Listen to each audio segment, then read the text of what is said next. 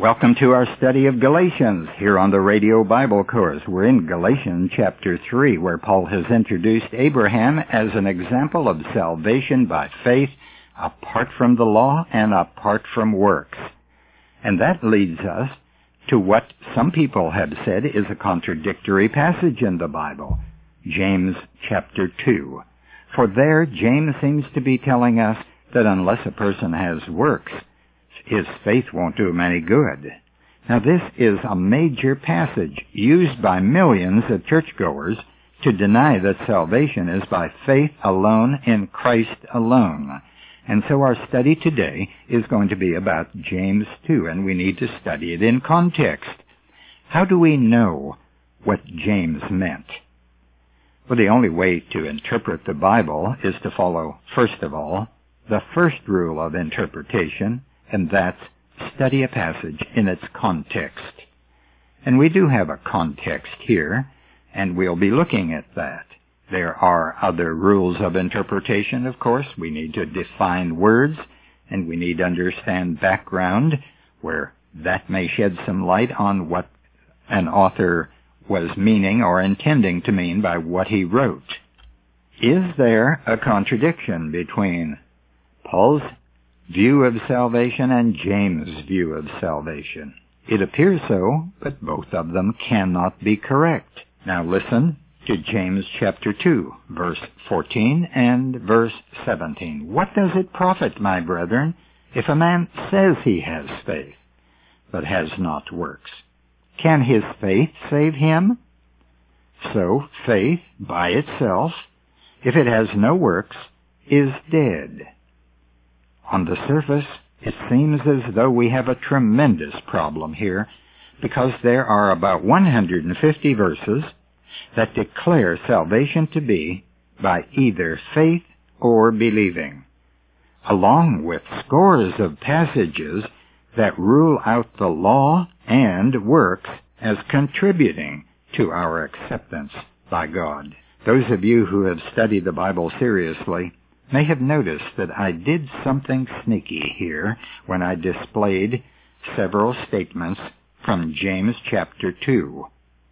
And I wanted to do that as an illustration because false teachers do that, and I want to make you aware of how some people handle the Word of God without integrity.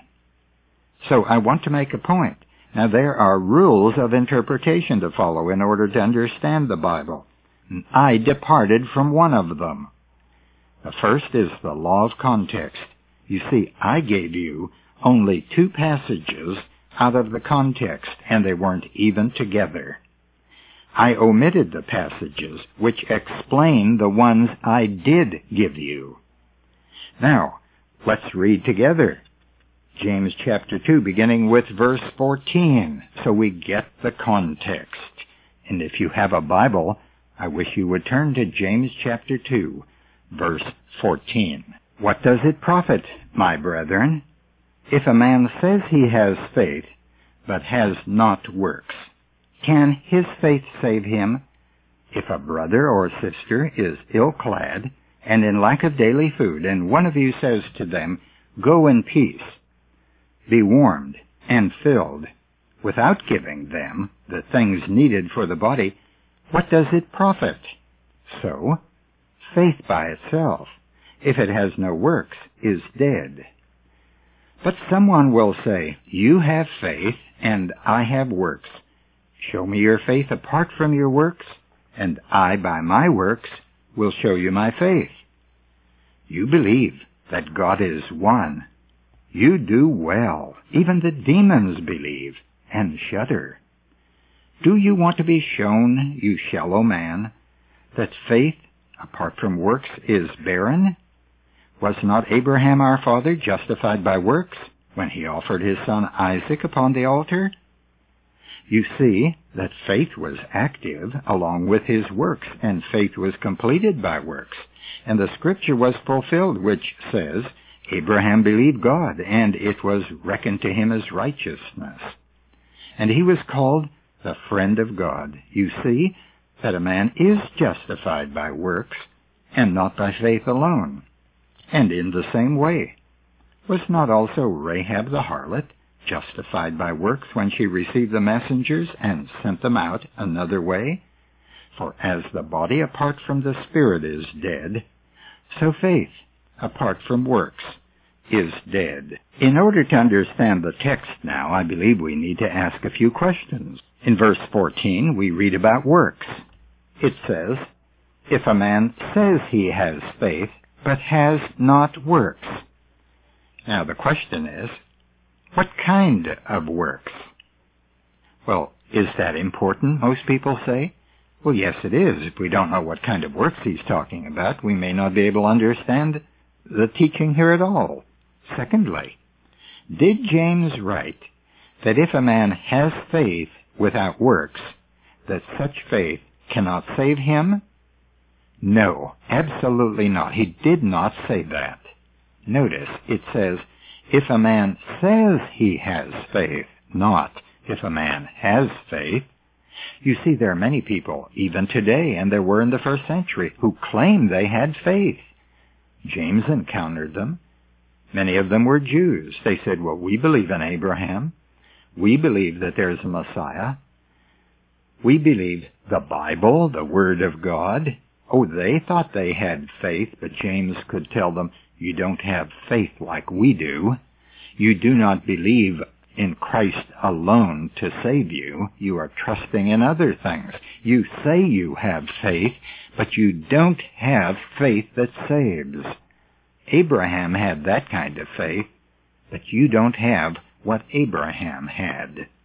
Now there's a third question I think we need to ask. When James refers to Abraham's works that justified him, in chapter 2 of James, verse 21, James writes, "Was not Abraham our father justified by works when he offered his son Isaac upon the altar?"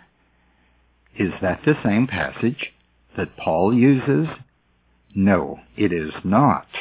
Now, in analyzing what James is teaching, I think we first need to look at an outline. We have in section 1 of James' teaching here, verses 14 to 17, an example of profitless words.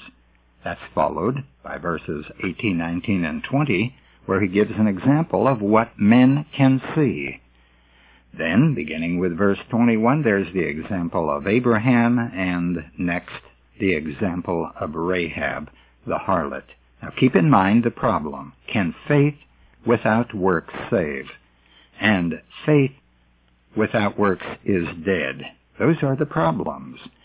What James said in verses 14 through 17 should be explained by the context. And our first question, going back to it again, what kind of works is James referring to? Does the context answer that?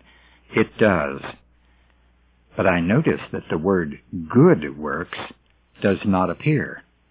In the first section, is James teaching his readers to do good works? No. He is giving an illustration to expose the claim that men make to have faith.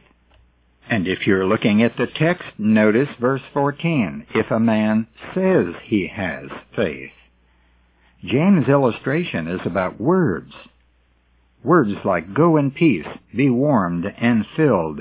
Now that's what you might call a platitude. These are words solemnly spoken, but they don't help anybody. They are hollow. And John warned of this in his first epistle.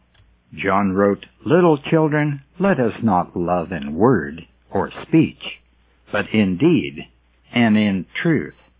It's easy to say that you love someone, but you are demonstrating it when you do something.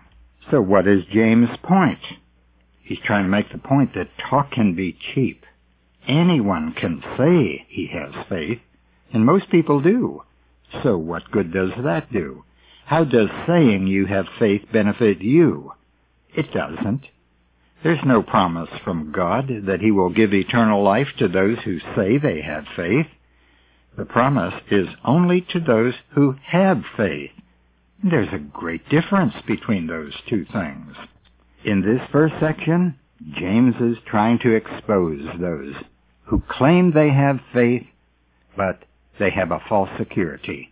But keep in mind, they do claim to have faith. They say they have faith. Now, in the next section, James expands on this matter of making a claim for faith, but not having the yet unexplained works. When he writes, verse 19, it's blunt. James writes, "You believe that God is one. You do well. Even the demons believe and shudder." It tells us who the men are who say they have faith. Who are they? Well, doesn't verse 19 sound just like this Old Testament passage from Deuteronomy 6:6? It says, "Hear, O Israel, the Lord is our God. The Lord is one." Those are words you hear in the synagogue every Friday night. The Jews are very familiar with that. That is their theology. That's what they consider faith, that there is one God. And of course they believed that they were God's people. And so that's the kind of faith they seem to be claiming. These men, and I think they were Jews, were claiming to have faith and therefore be in God's favor just like these Christians who were preaching the gospel of grace. But they gave no evidence of it. Men could not see their faith, but men can see works, says James, to illustrate the void in their lives. Now we go to section 3, beginning with verse 20. And James writes, "Do you want to be shown, you shallow man, that faith apart from works is barren? Was not Abraham our father justified by works when he offered his son Isaac upon the altar? You see that faith was active along with his works, and faith was completed by works." Now it begins with the question, do you want to be shown, O foolish man? And the answer is the illustration of Abraham. This illustration, as part of the context, should explain the difference between saying a man has faith and having faith. It also should explain or show what James means by works. Now, when does he say Abraham was justified by works? His answer is when he went to Mount Moriah. But this is different from every reference to Abraham's justification. All other references in the Bible are to Genesis 15. But James is referring to an event in Abraham's life that took place 30 years later. And we'll explain that in our program tomorrow. I'll be here, and I hope you'll join us. It is essential that every Christian understand all that he can about the subjects of grace and faith and works.